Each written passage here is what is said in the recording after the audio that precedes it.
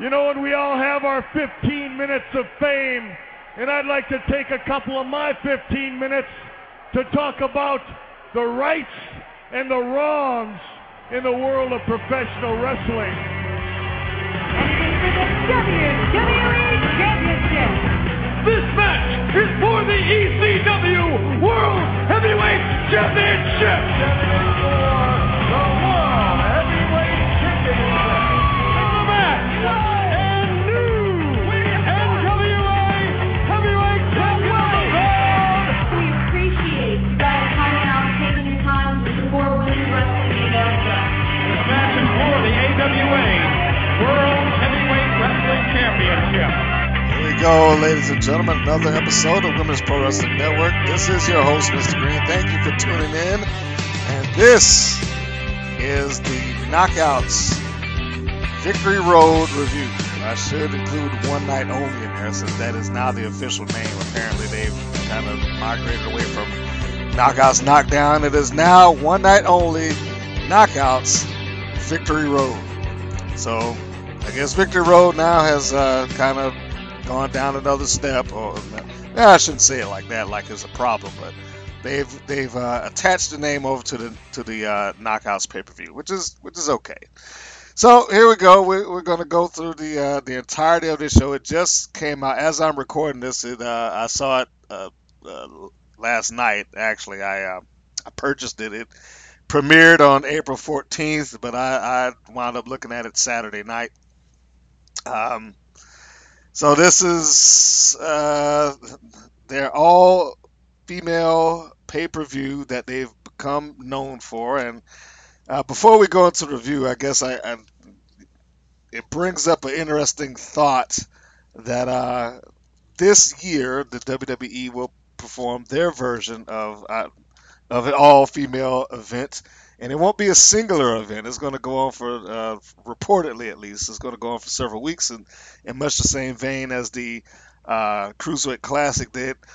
And I bring that up because, you know, it's kind of a shame that once that tournament comes out, it is almost assuredly going to wipe out whatever ground the Knockouts and Impact Wrestling have created.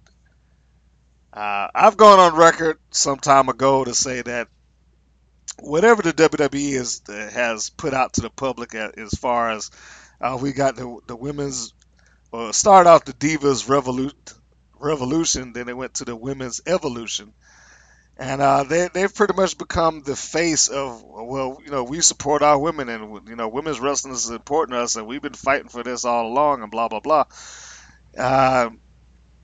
But wrestling fans that have watched a wrestling product outside of the WWE know that to be different. The independents, first off, have been doing it for years. You know, as far as a national platform is concerned, I would have to give credit to Impact Wrestling, then TNA Wrestling, as far as putting women into a prominent position. Not just putting them into a prominent position, but putting them into a position where they had the opportunity to succeed and draw ratings and get big numbers on their show.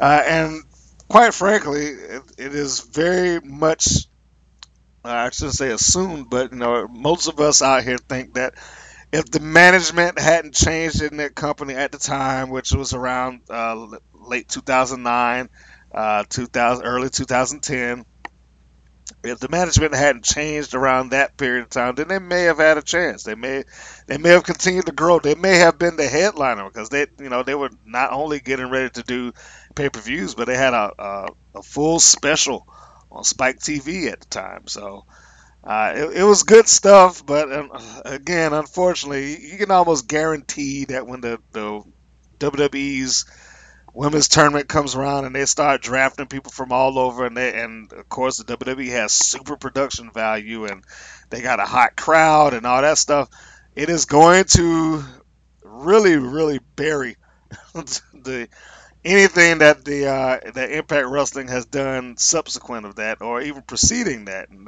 that's a shame, because there's some really extremely talented ladies that have participated in that, and we're going to go into a lot of those talented ladies right now, in fact. Um, so here it is. This is the fourth. I think not the fourth version, the first version of this because they actually changed it around. I want to say the fifth.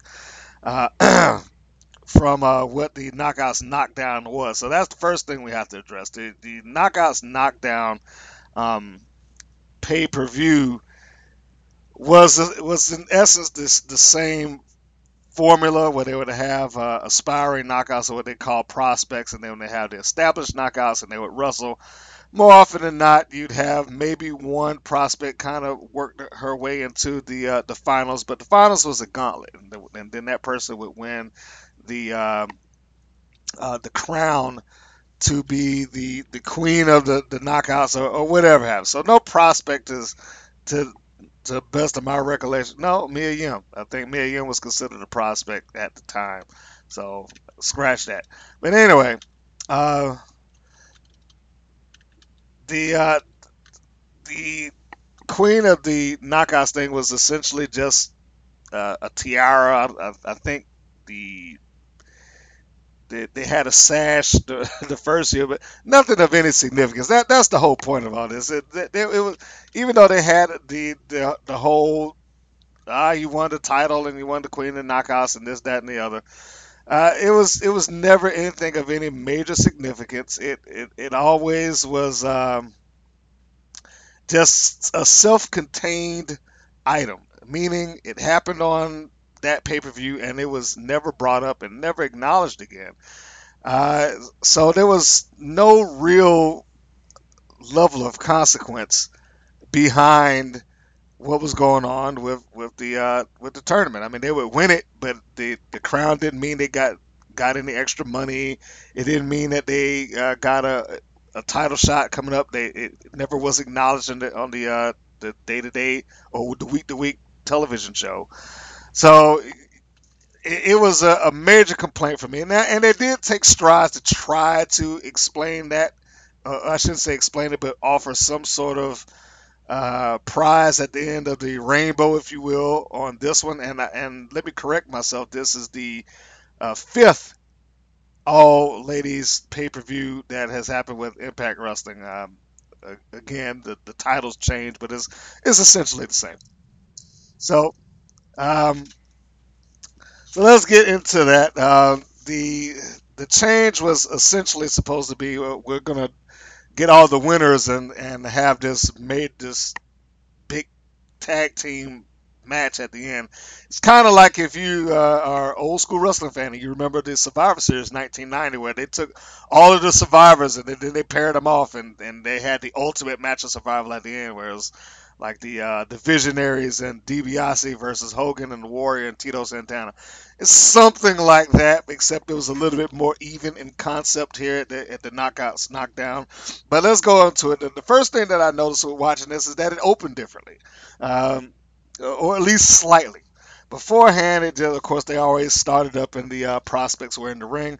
But here they open talking about, okay, we had this incident that happened backstage, and they cut to the footage showing Rachel Ellering, who we all know is Paul Ellering's daughter, and she's been around the horn, trained by Lance Storm, and she was confronted and attacked by uh, Laurel Van Ness, who we know is also as Chelsea Green, who also was trained by Lance Storm. So I thought this was a nice little opening to the show to give their match a little something extra because you knew even though that they were talking about well the match is in jeopardy and we don't know if Rachel's going to be able to get out there because what happened is that Laurel slammed her to the side of the trailer, beat her up, slammed her to the side of the trailer, drove her in shoulder first, and that was supposed to have created this incredible shoulder injury for her, and so her participation was in question. And I didn't say this at the beginning, so let me say it right now. If you are not wanting to hear spoilers, then you may need to stop this right now because this is spoiler heavy. I'm going over all of the matches. There are 8 matches in. It was a pretty long pay-per-view, well, 9 if you include the tag team match at the end. And it's going to cover all of that. So if you're not wanting to hear it, because this is still in rotation, it's still being played, you can catch it on the Fight TV app. You can order it on pay-per-view. Ain't no telling when this is ever going to come out on DVD because Impact Wrestling is horrible about that.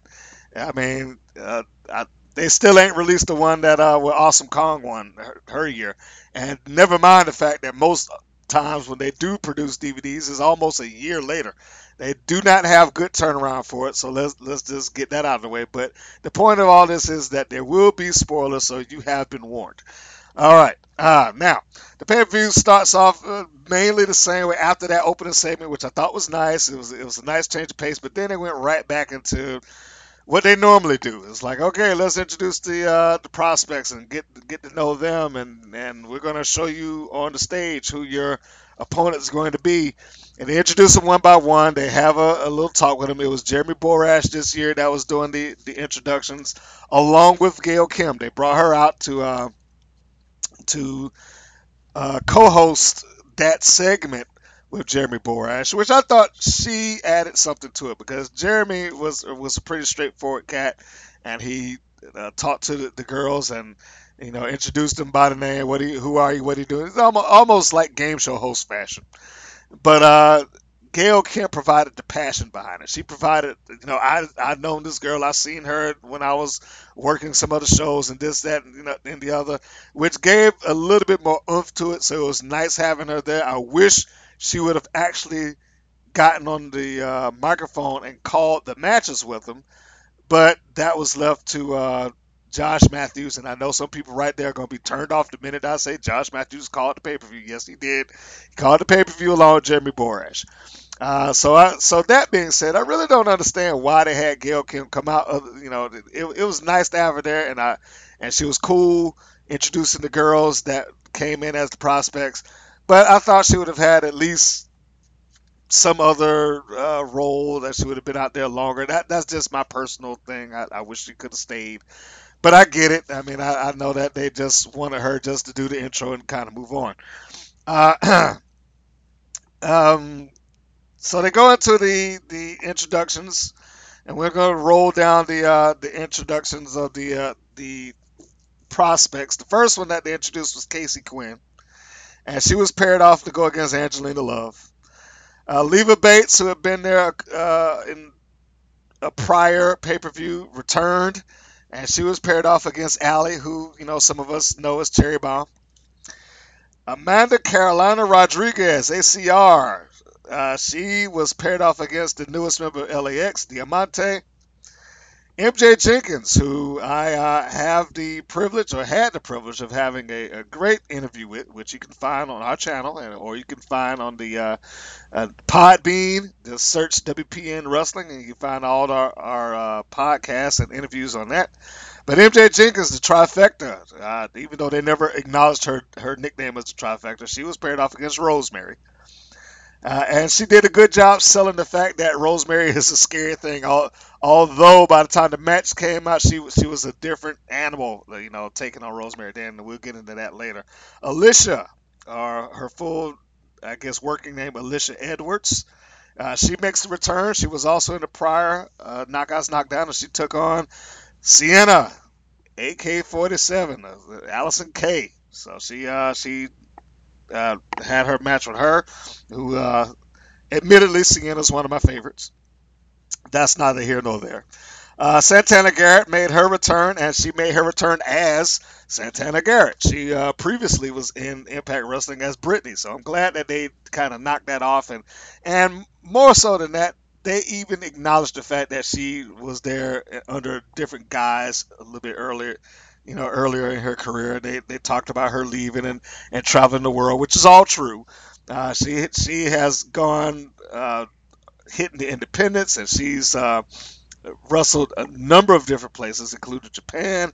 Of course, right now she's also wrestling for WOW Women of Wrestling. She has a championship match, in fact, around the corner. I think May 11th. So free plug for her. Santana Garrett versus Jungle Girl. This is the WOW Championship match. Little known fact, I guess, at this point is that Santana Garrett actually enters into this pay-per-view as the WOW champion, although she did not come in with the belt. She is the current reigning and defending WOW champion, and she took on Brandy Rose, which I'm not even gonna say a little bit shocked. I was very shocked. because Brandy Rhodes has had little to no wrestling experience, at least on television. And I was surprised that she would be there. In fact, as I was watching, I was telling myself she doesn't need to be in the Knockouts lineup. She needs to be under a prospect. But we'll go into that later. Rebel made her return to Impact Wrestling, and she was an entirely different persona, and you'd have to see her in action. Um, she's another person that I got to see when I was doing some coverage. Got to call a match with Rebel, so that was great. And you can visibly see the improvement in Rebel from what she was when she came in, and she was, part of the Menagerie, and then later on part of the Dollhouse, to what she became in this match. And if there's nothing else that you got out of watching her, you can say that she has gotten some real in-ring experience out there hitting the indies. And she was paired off against ODB, who was a returning knockout, although she did say that she was officially not a knockout. ODB and I want to say, was it Rachel? Anyway, they were considered wild cards. They had what they called um, wild card entries. Oh, sorry, no, Santana Garrett, no DB. They were both the wild card entries where they had not necessarily prospects. They had already had time as being a knockout, and they were giving them the opportunity to come back and wrestle again. So even though you had your kind of prospect girls, the ones who hadn't been in the company, you had your returning names who were considered the wild cards of the show. Um, Laurel Van Ness and Rachel Ellering, that match was left in question. Neither Laurel Van Ness nor Rachel Ellering came out in this opening segment because of the little bit that they did earlier. And I have to say, Laurel Van Ness is one of the most improved wrestlers I had seen. Watching her in this show was great. Uh, she has really taken it to this Van Ness character where it's kind of the spoiled, angry rich girl, and she's very entertaining. I really enjoyed it. I also enjoyed Rachel Ellering, but I'm getting ahead of myself, so let's go a little bit further on. First thing we needed to address is that this was taped on March 3rd and March 4th, so this is a 2-day taping that took the pay-per-view, that they kind of edited together to make this one night thing. And the entirety of the show is almost 3 hours. It's about 2 hours and 55 minutes. So they are really just shy of 3 hours in this entire pay-per-view. The champion, or the reigning champion of the Knockouts at the time of the tapings, was Rosemary. However, as they have done in the past with all of the Knockouts knockdowns prior, they do not acknowledge the fact that she's the champion, nor does Rosemary walk out with the title. And I'm assuming that is largely because this is a taped event, and they are trying to make it more evergreen with, well, if we just leave the belt off, then you can always kind of put that out there at any given time.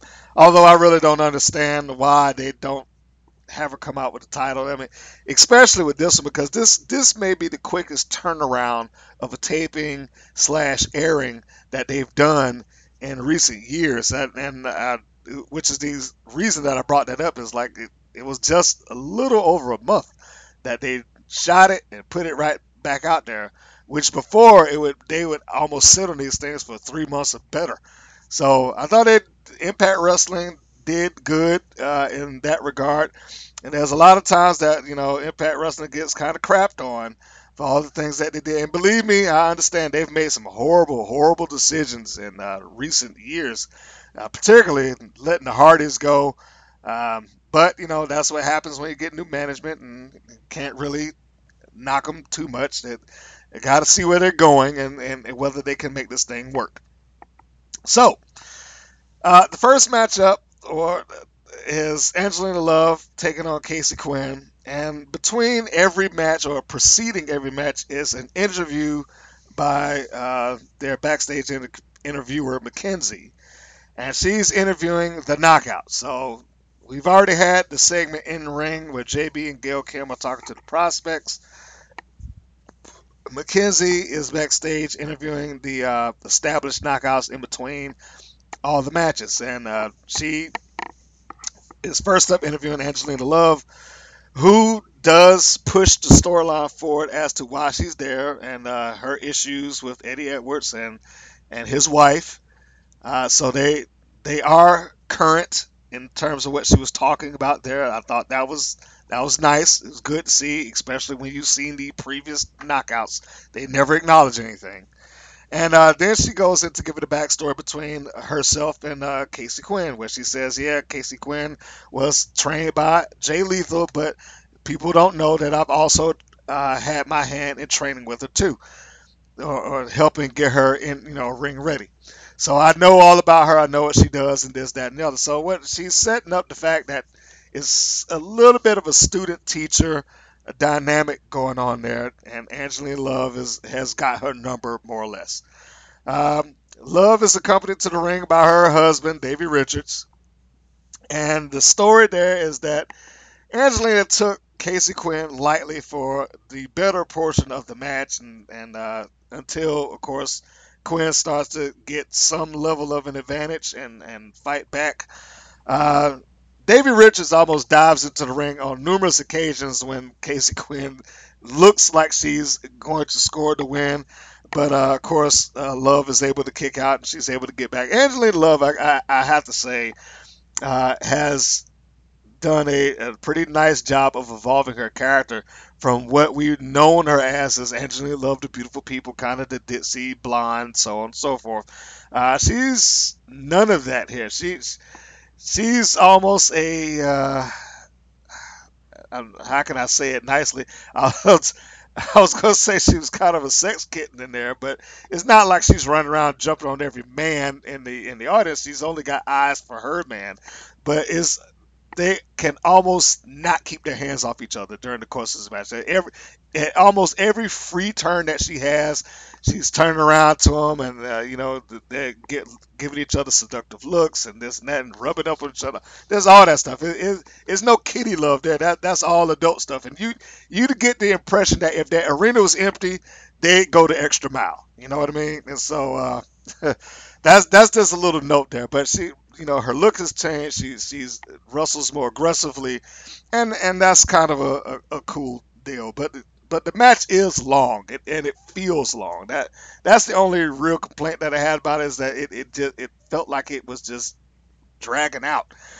But in any case, the match ends when Richards tries to help his wife from the advances of Quinn, who's starting to gain leverage in the match. He does the old, let me put my leg through the rope. She kicks the rope, and of course that gives him a low blow.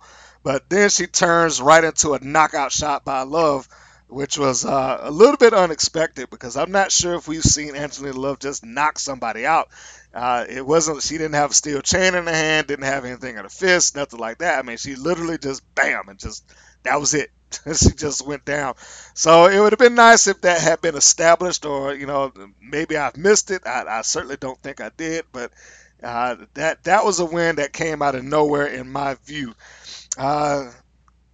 We then go backstage again, and Allie has a promo with, of course, Mackenzie. Mackenzie hosts all of these promos, by the way, or all these backstage interviews, and of course, she's doing her Allie character, the over-the-top, bubbly, really happy girl. Which, how good is Cherry Bomb to do that? How good is she to have portrayed Allie? Not just portray Allie, but portray somebody who had little to no wrestling experience. When we all know that she's maybe one of the most accomplished wrestlers that is out there. And, that is kind of like an actor taking a role where they have to play like somebody who acts badly. And it sounds probably easier than it is, but that's a little bit more difficult than it's perceived to be. And so big thumbs up for Allie for being able to pull this whole thing off. Allie's paired off against Leva, which is essentially a babyface versus babyface match, and they show that it's a babyface versus babyface match. There's not really a lot of aggression that comes out there. They even start off because Leva Bates comes out in costume. She's like the queen of cosplay, and I don't even know what character she was supposed to be portraying. Don't ask. Neither JB nor Jeremy nor Josh Matthews knew either. In fact, they acknowledged openly that I don't know who she is or who she's playing, which is kind of weird because I would think that they would at least have somebody kind of feed them the information, especially in a taped environment. I thought that if it was live, that was one thing, but this is edited, so I wouldn't want to get on there and sound like an idiot. And so at least ask her after the show, like, who are you doing? But the best thing I can tell you is that she looked like she was portraying an anime character. I don't know who, but I'll maybe find out later. So she comes out with this little teddy bear, and they start the match kind of playing around with the referee. They tossed it back and forth, playing keep away from him, just for comedy for the audience. But they have a good match. They go around, they trade holes and whatnot. And even though the match does pick up in terms of they're firing shots or doing kicks and things like that, it never comes off as if they are mad at each other. So the babyface match remains a babyface match pretty much from start to finish. And Leva gets a pretty lengthy advantage in this thing.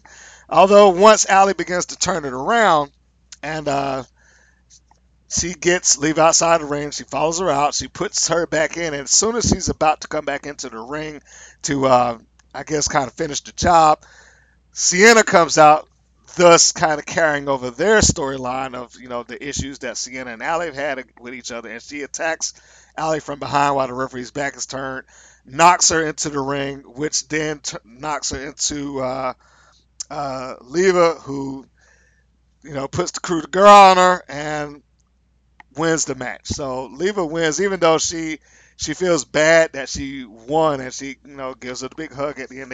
They hug each other, and they go up the ramp and they hug each other. So that at the end of this, there's no hard feelings. It's just that Leva Bates won. She wasn't aware that Sienna did it.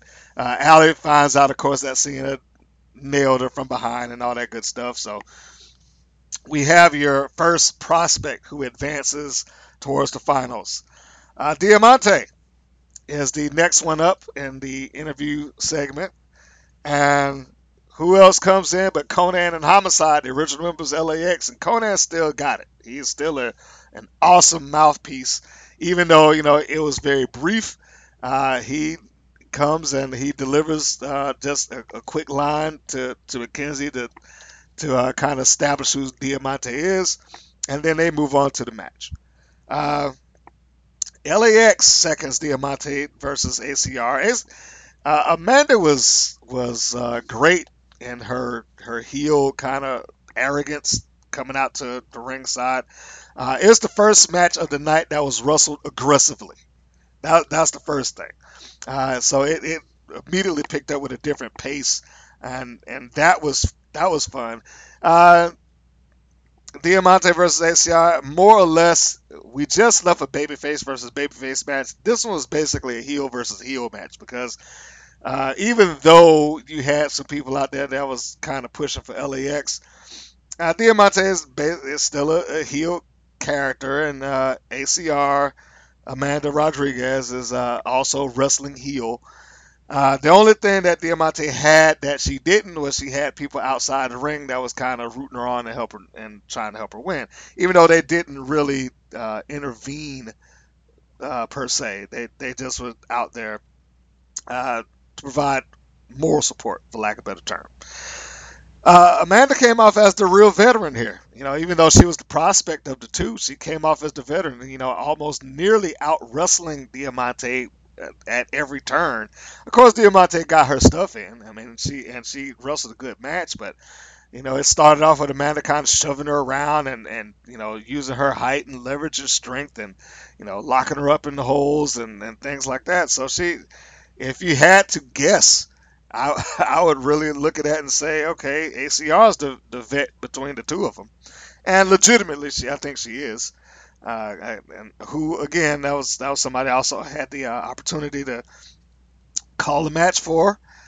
There's a couple of matches with Amanda Rodriguez on our channel, so if you are looking for a match featuring her and you don't know where to go, start with the Women's Pro Wrestling Network YouTube channel. You can find her versus Devin Nicole. You can find her in a tag match with Amber Gallows taking on Devin Nicole and the Priscilla Kelly before she was the Priscilla Kelly, before she became the star that she is now. Uh, but in any case, uh, the end of the match happens when Amanda basically gets frustrated when she levels Diamante with a big kick to the side of the head, and but she only gets a 2 count. She's frustrated that kick didn't knock her out, and she turns to complain to the referee. But as soon as, of course, she turns back around, Diamante catches her with sudden sunset. She just kind of flops over and boom, and that's it. She hits her with that pinfall 1, 2, 3, and Diamante advances, going to the finals. And I guess now is as good a time as any to bring up. Amanda Rodriguez had brought up some issues that fans have kind of gotten on her about on her Facebook page concerning her weight.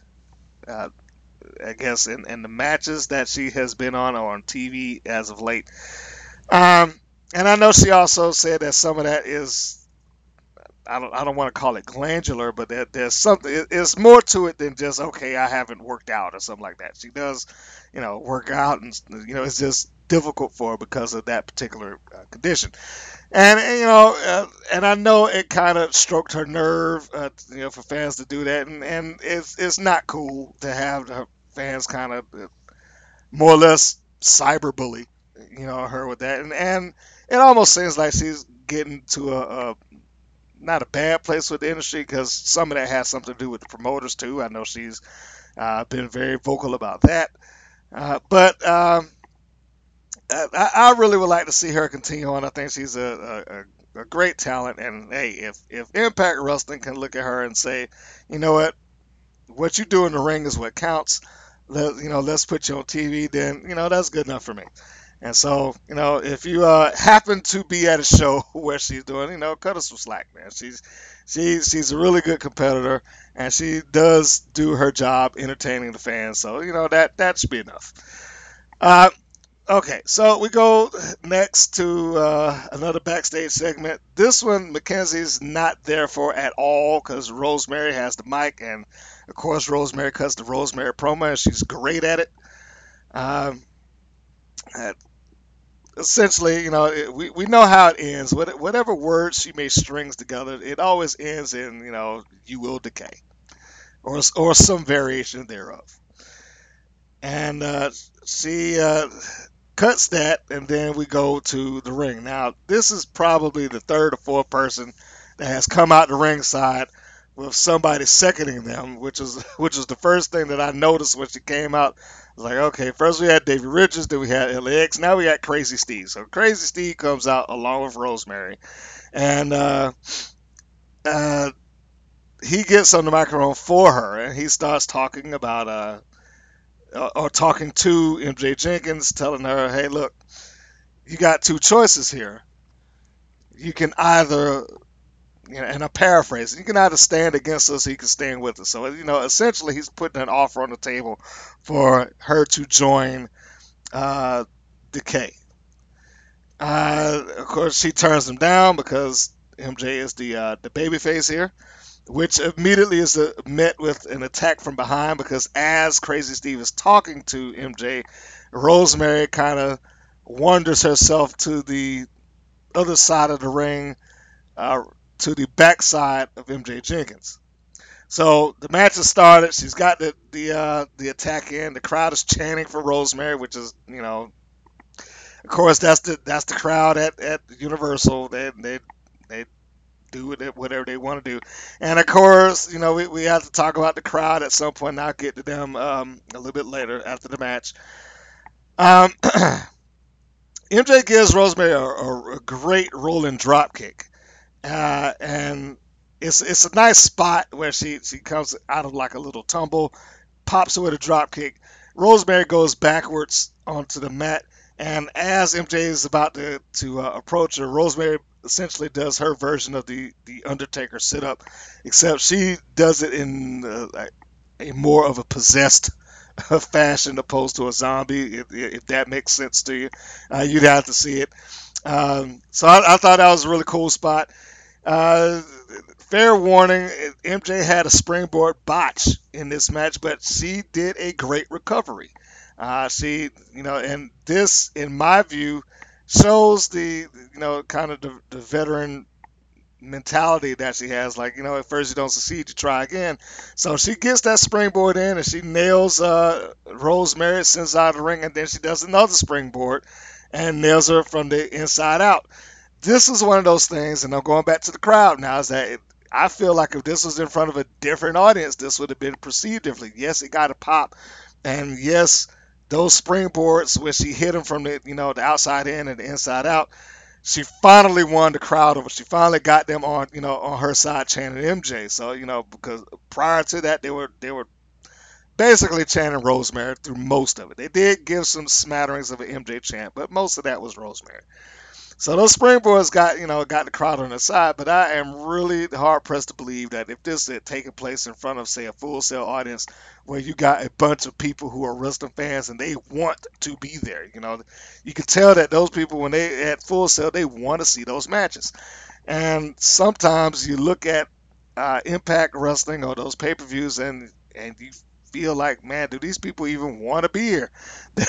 they're kind of sitting on their hands. I mean, yes, there are people out there chanting, and there's people out there holding signs, but it just doesn't feel like it's the overwhelming majority. And you can't control the crowd, but it does hurt the product. It makes it feel less important, and that has been the ongoing complaint of these pay-per-views since I reviewed the first one. It's always been the crowd just isn't there, and they weren't. But anyway, after she wins the crowd over, she goes back up to the top rope, not a springboard this time, but she goes to the top turnbuckle, and she hits Rosemary with the blockbuster from the top, the old Buff Bagwell move. Crazy Steve gets her attention, and when she goes over to address Crazy Steve, he spits mist in MJ's face, and then Rosemary wins with the roll-up. So it wasn't quite the dominant win that Rosemary had been doing, because Rosemary had been kind of cutting through the knockouts division and just beating people up more or less. But here she had to rely on being a heel, which isn't a bad thing. She got into the ring with somebody who wasn't afraid of her, despite the fact that she showed the fear when she was announced as her opponent earlier. But in that same segment, she's like, okay, that's fine, I got this. And that story that she told to her face earlier came through here. That when the match started and the bell rang, all of that went out the window. Whatever creeps that she got from Rosemary's vibe or Crazy Steve or whatever, all that went behind her, and she was fighting, and she was wrestling, and she wrestled as hard as she could. And it's probably very likely why she's on Impact Wrestling right now, because of her performance in this match. Speaking of that, one of the running themes that was going on in Impact Victory Road, or I was about to say Impact Wrestling, but One Night Only Knockouts Victory Road, can't believe I'm saying a full title. But one of the running themes that was going on in there was the fact that we've got contracts. We have open contracts that are signed, and the people we got our officials, they got contracts in hand. We got several of them, and you never know, they may walk out at any given time and give a contract to one of these prospects and sign them on the spot, and so on and so forth. Now, they said this all night long, and all night nobody walked out. So Yeah, one that came out later on. I mean, and this is at the dead end of the night. But and I'll get into that. But they talked about it's open contracts and people are we got them waiting and you never know what performance is going to do. And if it was me, I'd sign this person right now. They said that repeatedly and it's like they didn't present that to anybody. I like the idea, and this goes to what I was saying before, that there was no reward or risk or consequence in those prior knockout knockdowns. And I like the fact that they actually gave some sort of reward. You finally saw, hey, if you get this or you do such and such here, we may reward you by signing you to a contract, and you'll be the newest knockout on the roster and all that good stuff. And that was great to hear. That was great. I mean, if you're gonna take away the crown, which the crown didn't do anything anyway, then give them a reason for people to want to appear at Impact Wrestling. And I thought that was a nice little storyline uh, addition. I wish they would have given it more since they brought it up so much. I mean, it wasn't like overwhelming, but they brought it up enough times to where you could sit there and legitimately say, okay, where are they? I haven't seen anybody come out yet. That MJ gave a great match. So, Brandy, whoever, not Mackenzie, Quinn gave a great match. Leva Bates. You could have said that by any number of them, and nobody came out. So I didn't understand what was the point of them bringing that up, but uh, that's neither here nor there, I suppose. So we go backstage again. Of course, Rosemary won with the roll up. Let's reinforce that. Go backstage again, and Sienna is back there talking with Mackenzie, and she's towering over Mackenzie. So you got a real good look at what Sienna is in relation to the other girls. She more or less kicks Mackenzie out. She doesn't need her to cut the promo, but she just grabs the microphone, sends her on the way, and she cuts one on her own. And of course, she cuts a good one. Allison Kay is a good promo. And she shows that. So we cut to Sienna now going to the ringside. Her opponent, Alicia, has already been introduced. Of course, prospects always come first. She offers a handshake at the beginning of the match. She being Sienna. And, of course, everybody is out there saying, no, don't shake her hand, don't shake her hand.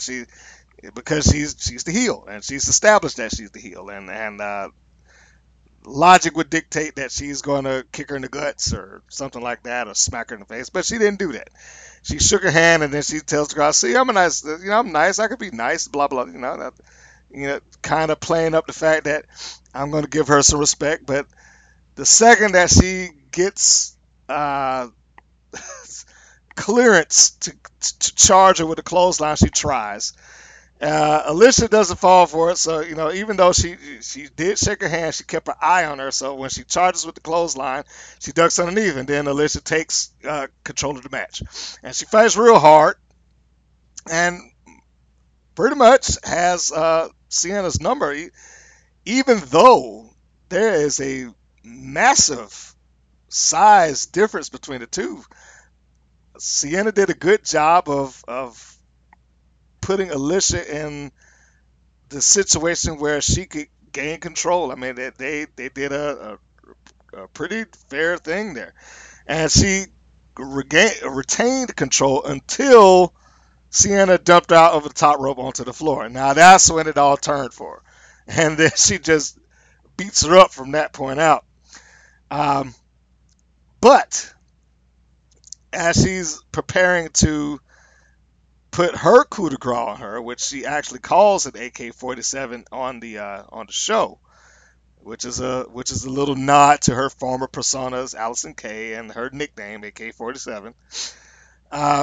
Allie returns and confronts Sienna. She's coming out and she's yelling at her from the ramp, coming down the ringside, which gets Sienna's attention, and that gets Alicia the win. So we have Interference again, which comes into play.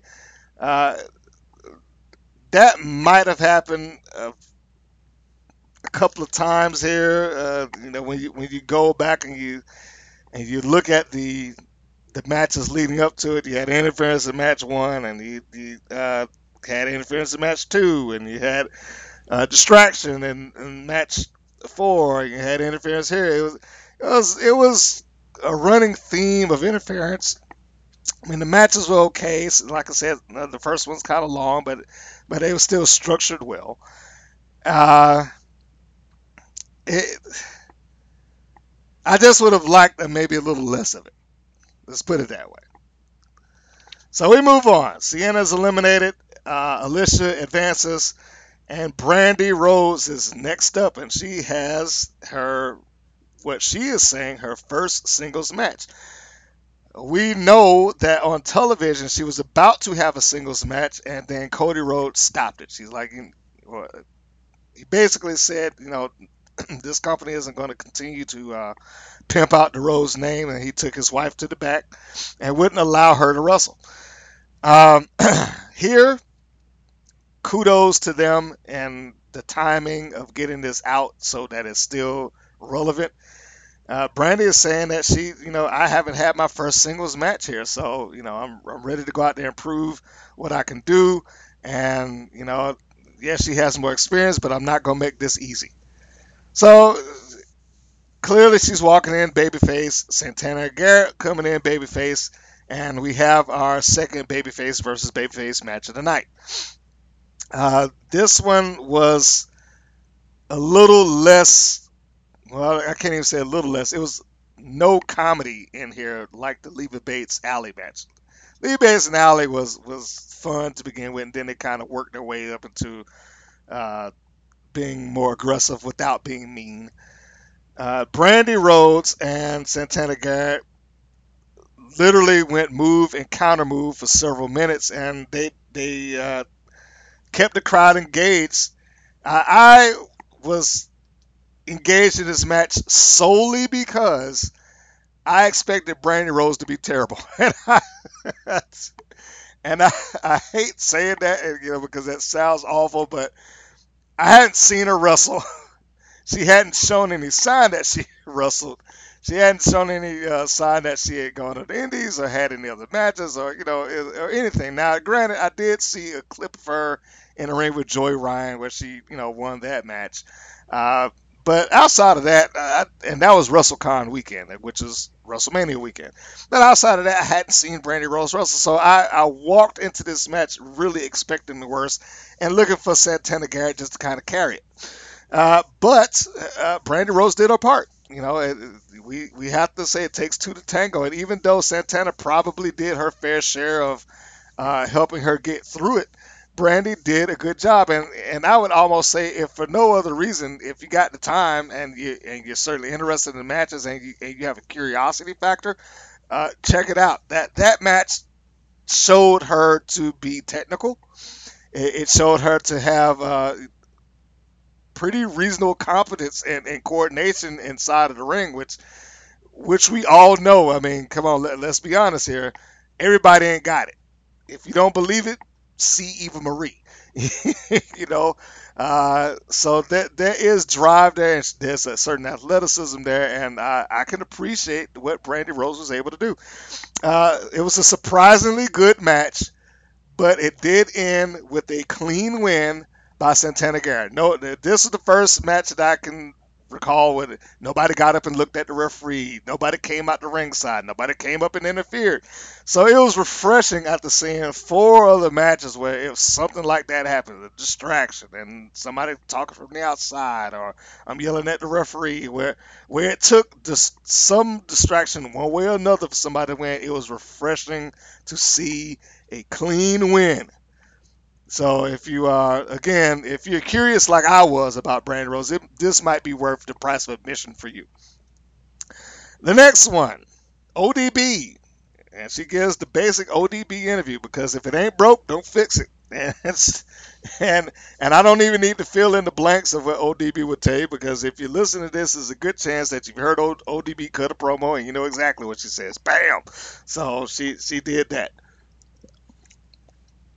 Um, her opponent, Rebel. Rebel came out with a new look, new attitude, and she was playing up the cowgirl persona, and she was far more aggressive. Now, the one thing that they did do in this match, and I guess you would consider it a comedy spot, is that they got Earl Hebner involved with the old roll around and all that stuff on the mat, and uh, Earl got to do his strut because he was, he was happy that two ladies were rolling on the mat with him and stuff like that. And, uh, that was just a little fun for the crowd, I guess.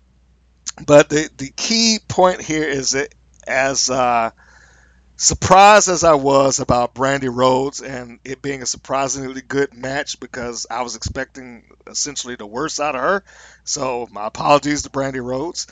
It was also surprisingly good out of Rebel. She was incredibly improved, not just in what she was doing in the ring, but her presentation. Because the one thing I got from Rebel in her prior incarnation with Impact Wrestling is that she didn't really have a sense of who Rebel was. I mean, before she was just the girl up from the circus who did splits and twirled the batons and stuff like that. And then she was uh, a part of the Dollhouse largely because they kept losing members. And she had her little general outfit on, and that was never really explained why she had that on. Uh, I do have to note that as bad as people got on Josh Matthews, and no, I do not by any stretch of the imagination believe the idea that he's the greatest announcer in or play-by-play or commentator or whatever the hell he calling himself. And in no stretch of the imagination do I believe any of that stuff. However, he did have one funny line of the night. That being, during this match with Rebel, he says, "Where's Shelly Martinez?" Now, if you've watched all of the Knockouts, Knockdowns, then you know what that reference is, because they had a terrible match. Them being Rebel and Shelly Martinez. I guess it was good for them, but it wasn't nearly a great match. And the one thing that match is noted for, amongst all else, even though it was, I guess, moderate. Maybe I shouldn't say terrible.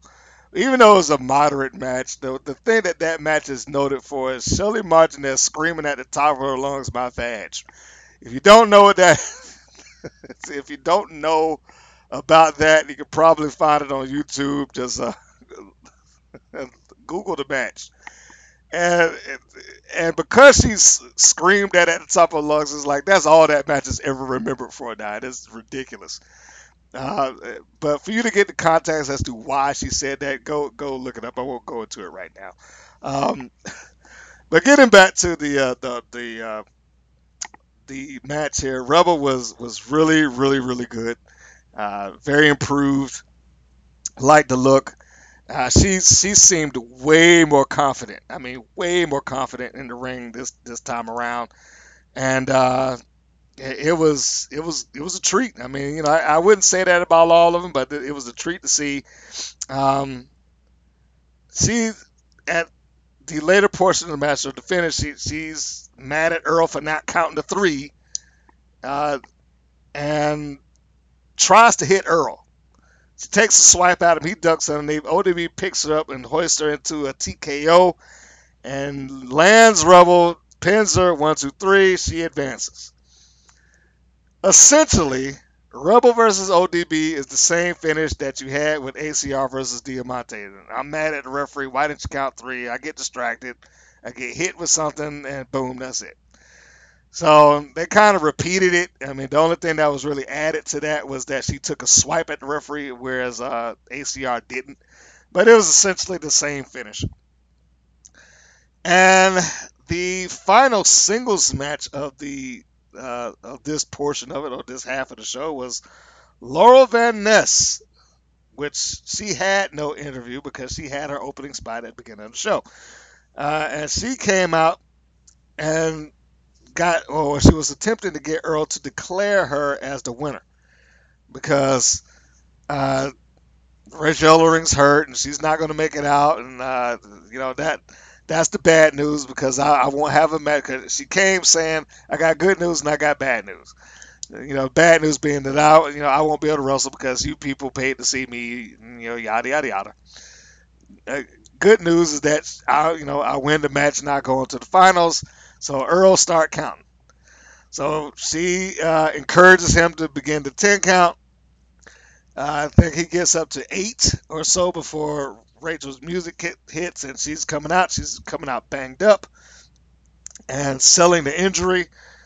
This is clearly the best match of the night, and I can legitimately say it. Even though the tag match is positioned as the main event, as far as the singles are concerned, this is the singles main event of the night, and it deserved to be the singles main event of the night. These two girls train with each other, probably know each other very well, and it showed. They had a good chemistry. Laura Van Ness and Rachel Ellering both really kicked it into high gear. Laurel was attacking the injury, and Rachel was selling the injury. So they were trying to get the old, get the heat on Rachel being hurt and fighting back, being the babyface that she is. And she does. She fought through, quote, the pain to give Laurel everything that she was looking for and more. But the match ends when Laurel catches Rachel with the curb stomp. Now, she doesn't curb stomp on the back of the head the way that Seth Rollins used to do before the move was essentially banned. She curb stomps her in the chest, which drives her whole body down. But it was a good match, and I enjoyed it. That's another one I would say if you have the opportunity to watch it, you should. And it is yet another example of if that match had taken place someplace else, if it had just taken place someplace else in a different crowd, in front of in a different venue, in front of fans that actually paid money and wanted to see the matches and were excited for the matches, it would have come off so much better. I mean, the match in and of itself was a good match, but the fans could have helped drive that point home with some excitement and cheers and all that stuff like that. And they did get into it, but it wasn't nearly the same energy that, comparatively speaking, that we see out of, say, a Full Sail when they have their matches. That audience is a wrestling audience, and it shows. The Impact Zone audience, not so much. And not to take shots at Impact or anything like that. But there were clearly points in the match where you could see, because it's an edited show, there are times where the lights are off on the crowd because the crowd is pretty sparse. And you can see that it's pretty sparse. There are times where the lights are on because, the crowd is there and it's almost full. And then there are times where it's kind of dim and you can still see the crowd sparse, and then you can see that a lot of the people are just literally sitting on their hands, not doing anything. They're just watching the show. It's like we just needed to come in and get some air conditioning. They're just looking at it, and that is such a shame. It is such a shame that as hard as these girls were working that night, or those nights, I should say, that it gets met with an audience that really isn't that deep into it. But anyway, so we move on to what would be the main event of the night. And notice, as I said, throughout the 8 matches that took place preceding the tag match, no one from the back had come out and offered a contract to anybody, no matter what the performance was, no matter how good they were, no matter whether it was won or lost, and nobody had come out yet. I was thinking, if anything, if I were going to come out and offer a contract out, it would have been to MJ Jenkins, it would have been for Santana Garrett, it certainly would have been for Rachel Ellering. Those were really good matches. But that's just me. And that's me talking in the kayfabe world of wrestling. That we're talking storyline here. So anyway, tag match. What they essentially did is they paired off the heels and the baby faces. No big shock there, no surprise. And they created an 8-person or 8-woman tag team match. So you had the team of Rosemary, Angelina Love, Diamante, and Laura Von Ness taking on Leva Bates, Alicia, ODB, and Santana Garrett. And they played up the fact that the heel team, Rosemary, Angelina Love, Diamante, and Laura Van Ness, were all kind of deranged, for lack of a better term, in their own regard. And throughout the show, they did kind of portray that in their own little way. Each of them kind of portrayed their own little version of crazy. Or Diamante was just kind of like, I don't care about anybody, and angry and aggressive. Van Ness was narcissistic and crazy. Angelina Love was almost a sociopath, and she comes out the natural born killers on her Impactron, and of course Rosemary speaks for herself. So they did that, kind of relaying the fact that the opposition had a uphill battle with the girls that they were taking on, and it was a nice match. Not elimination. It was a single fall. The first fall wins. It had a good spot with ODB and Rosemary, where Rosemary attempted to do the same kind of possessed sit up that she had done earlier in the night, or I should say the previous day, because this clearly was the next day. Everything that was on them before, like Laura Van Ness had an entirely different outfit on, which they did acknowledge. So that no problem for me there on that. They just said that she went to the back and changed clothes and came back out. Rosemary had a fresh paint on her and all that stuff like that. Nobody was sweaty and nothing, none of that stuff. So this clearly was night 2 that they were doing this on. But the spot where Rosemary tried to come back up in her possessed position didn't scare ODB in the least as it did earlier with MJ, and she just pie faced her back down, which I thought was a fun spot, and it was entertaining, and it caused Rosemary to do something that she didn't normally do. She cowered down. She literally rolled herself over to the corner, to the comforting arms, more or less, of Angelina Love. She kind of like hugged Angelina Love's legs and gave her the tag. She didn't want no part of ODB after that. And I thought that was good, because you really don't see anybody kind of stand up to her like that. Everybody does play up the fear, and I'm glad that they have protected her as being a scary character. But it is nice to see at least one person like, I'm not afraid of that. So that was cool. ODB also did a good stack up spot where I think Alicia was basically taking the brunt of the beating from the heel side, and then she breaks free, just makes the tag out. ODB cleans house, and she tosses all 4 of them over to the corner. She does this big splash, catches all four sit down, and then she sees all 4 of them sitting down. Then she comes running back, charging over with the Bronco Buster spot. So that was a fun spot too. And then we go into the finisher after finisher after finisher after finisher spot. So they go one after the other, and of course I'm moving forward towards the finish now. So that they go one after the other. They in succession. We've seen this before in these multi-person matches, where it's boom, next person up, boom, next person up, boom, and so on and so forth. The last person to come through, because Van Ness, I forget who she hit, but it came down to Alicia and Laura Van Ness, and Alicia catches Van Ness with a downward spiral, hard impact on the head, covers her, catches her for the pin, and that's that. The baby faces survive, and they win the night, which I guess as a team effort, it was cool to see. Eddie Edwards then comes out because what I didn't acknowledge earlier is Alicia Edwards, of course, is Eddie Edwards' wife, which they have brought to light on Impact Wrestling on a couple of occasions, which played into the personal issues that Alicia and Angelina Love had in the tag team match, because this is the first time they had the opportunity to get at each other. So you had that um, kind of personal issue playing out in the middle of the match, which is cool.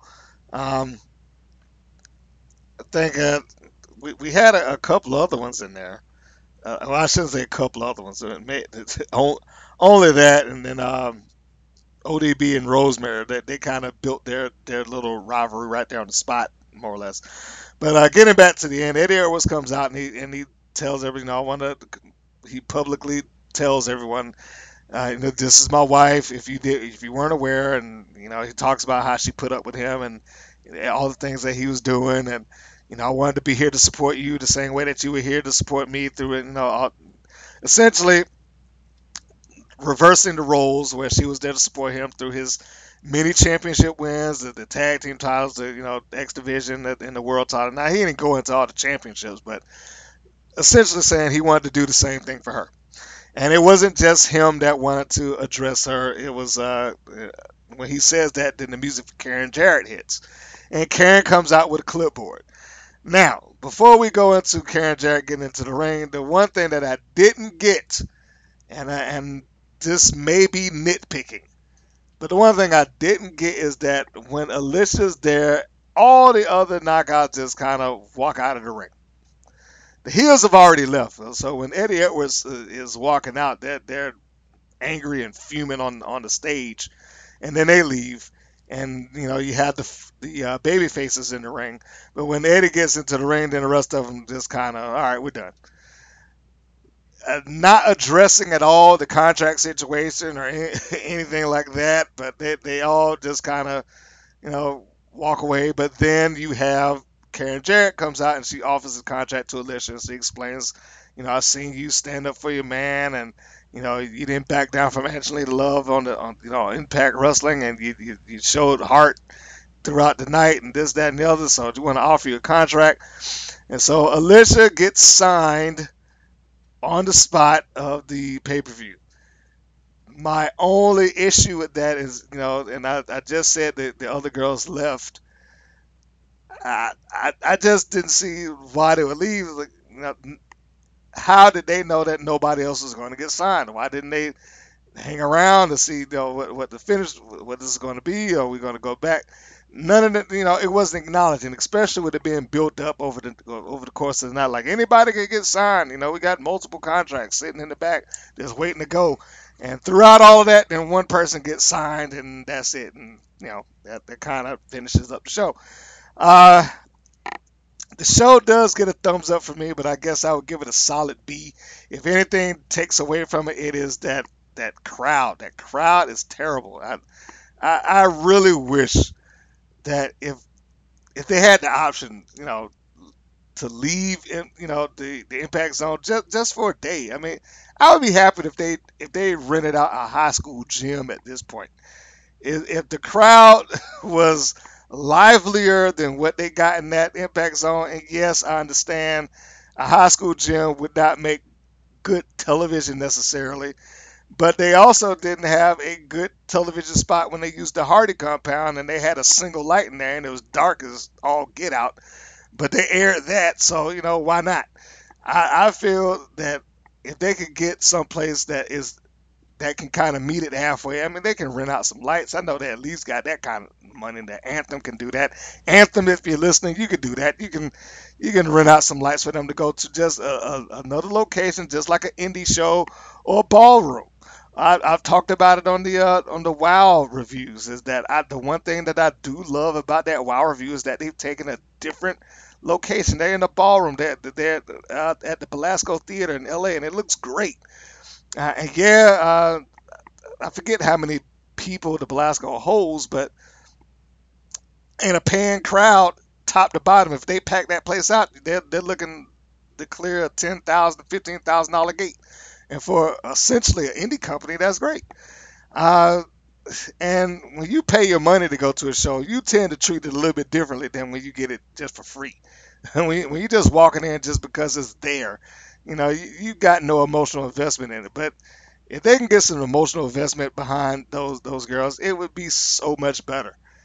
Which goes to what I said at the beginning of this review is that I'm fully expecting for that women's tournament to kind of blow this out of the water, and that's sad because that crowd is going to be super hot for those girls when they show up. You can almost guarantee it, and there's no reason that the women of Impact Wrestling should not have that same type of audience, shouldn't have that same type of crowd to root them on and cheer them and make them feel like, okay, we got something going here.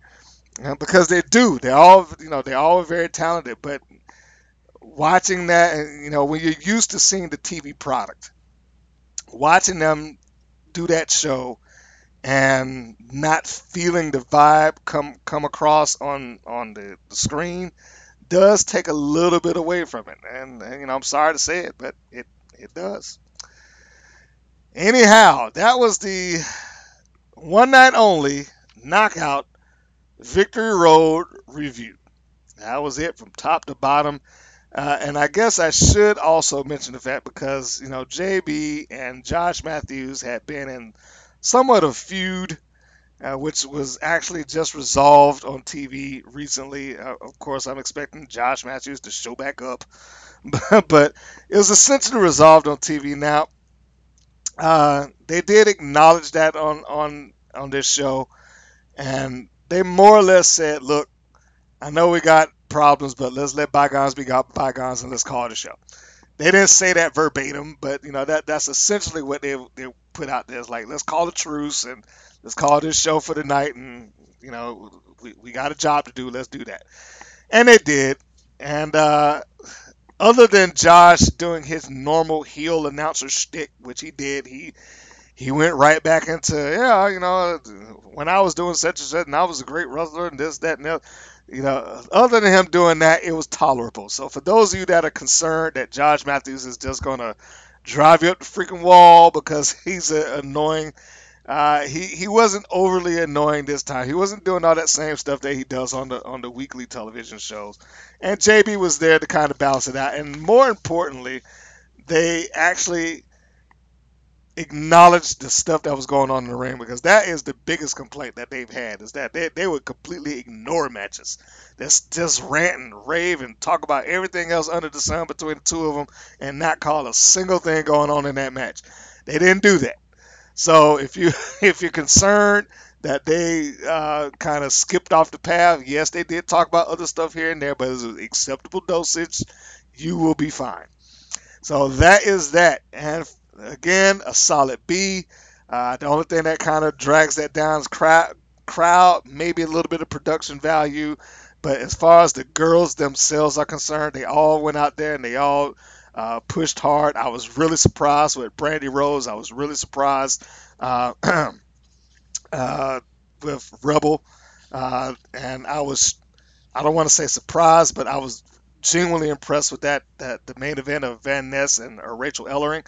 I want to see more of Rachel now. And, I'm pretty sure I'm going to see her in the tournament, or at least that's my guess. But I want to see more of her now, and I wish I could see another match with them in the future, Van Ness and Ellering Part 2. I think it deserves it. So, if you are a supporter of this show, and let me just put out there, we got some more matches coming up that's in the editing bays right now. If you're a supporter of the show, you got a couple of ways that you can support this. You can go to our Patreon and sign up and become our patron. Help keep this stuff alive, which we are just starting to push that and come up with some rewards for you guys who decide to go that route. You can also, of course, do the easy thing. You can go and order the Women's Pro Wrestling Network Volume 1, which is on the Women's Pro Wrestling Network Plus YouTube channel. You got 14 days. You got 14 days as a free trial to watch our collection of matches, 3 of which never before released. And for a 99-cent purchase, if you go beyond the 14-day trial, for that type of purchase, that is a steal. It's a steal, folks. I mean, come on, and that's 2 hours plus worth of wrestling content there, all hosted by our lovely host April D. Of course, subscribe to the channel if you haven't subscribed. We invite you to subscribe to our YouTube channel. We invite you to go to Facebook and follow us there. We haven't pushed Twitter, and I keep telling people we got to put, or at least I'm told, we got to push Twitter more. So follow us on Twitter. Go to WPN Wrestling, at WPN Wrestling on Twitter. Give us a follow on there. And, we promise we'll start putting up more video clips and interview clips. Of course, the tweets, live tweets during Raw and stuff like that. So, yeah, if you're one of those people that like to do those things, give us a follow there. And, of course, helping to keep the channel alive, following us on YouTube and on our various podcast platforms. Wherever you may do it, whether that's Google Play, whether that's Podbean, whether that's iTunes, we're still looking to extend that podcast network. But if you haven't followed us in one of those formats, please do. And if you don't mind hearing the podcast in video format, then again, go to YouTube. Go to our YouTube channel, because most of the podcasts that we do in these audio formats are available on the YouTube channel. And if you're listening this in audio format, and if you haven't gone to our YouTube channel, what are you waiting for, man? We got other stuff on there. We got some really good interviews, and we got some matches just sitting there all for free. That's it. So you can't beat that. So I want to thank you for taking the time to listen to this review. And if you haven't had the chance, $15, and I do not get paid by Impact Wrestling to promote that, but $15 for a pay-per-view of 2 hours worth of content, some really nice matches, and yes, the crowd is dead, but you can get past that and you can enjoy the girls do their thing. It's worth $15. You won't regret it. All right, folks, that's it, and we are going to see you later. Be sure to follow us on our various social media platforms, and we will catch you the next go round.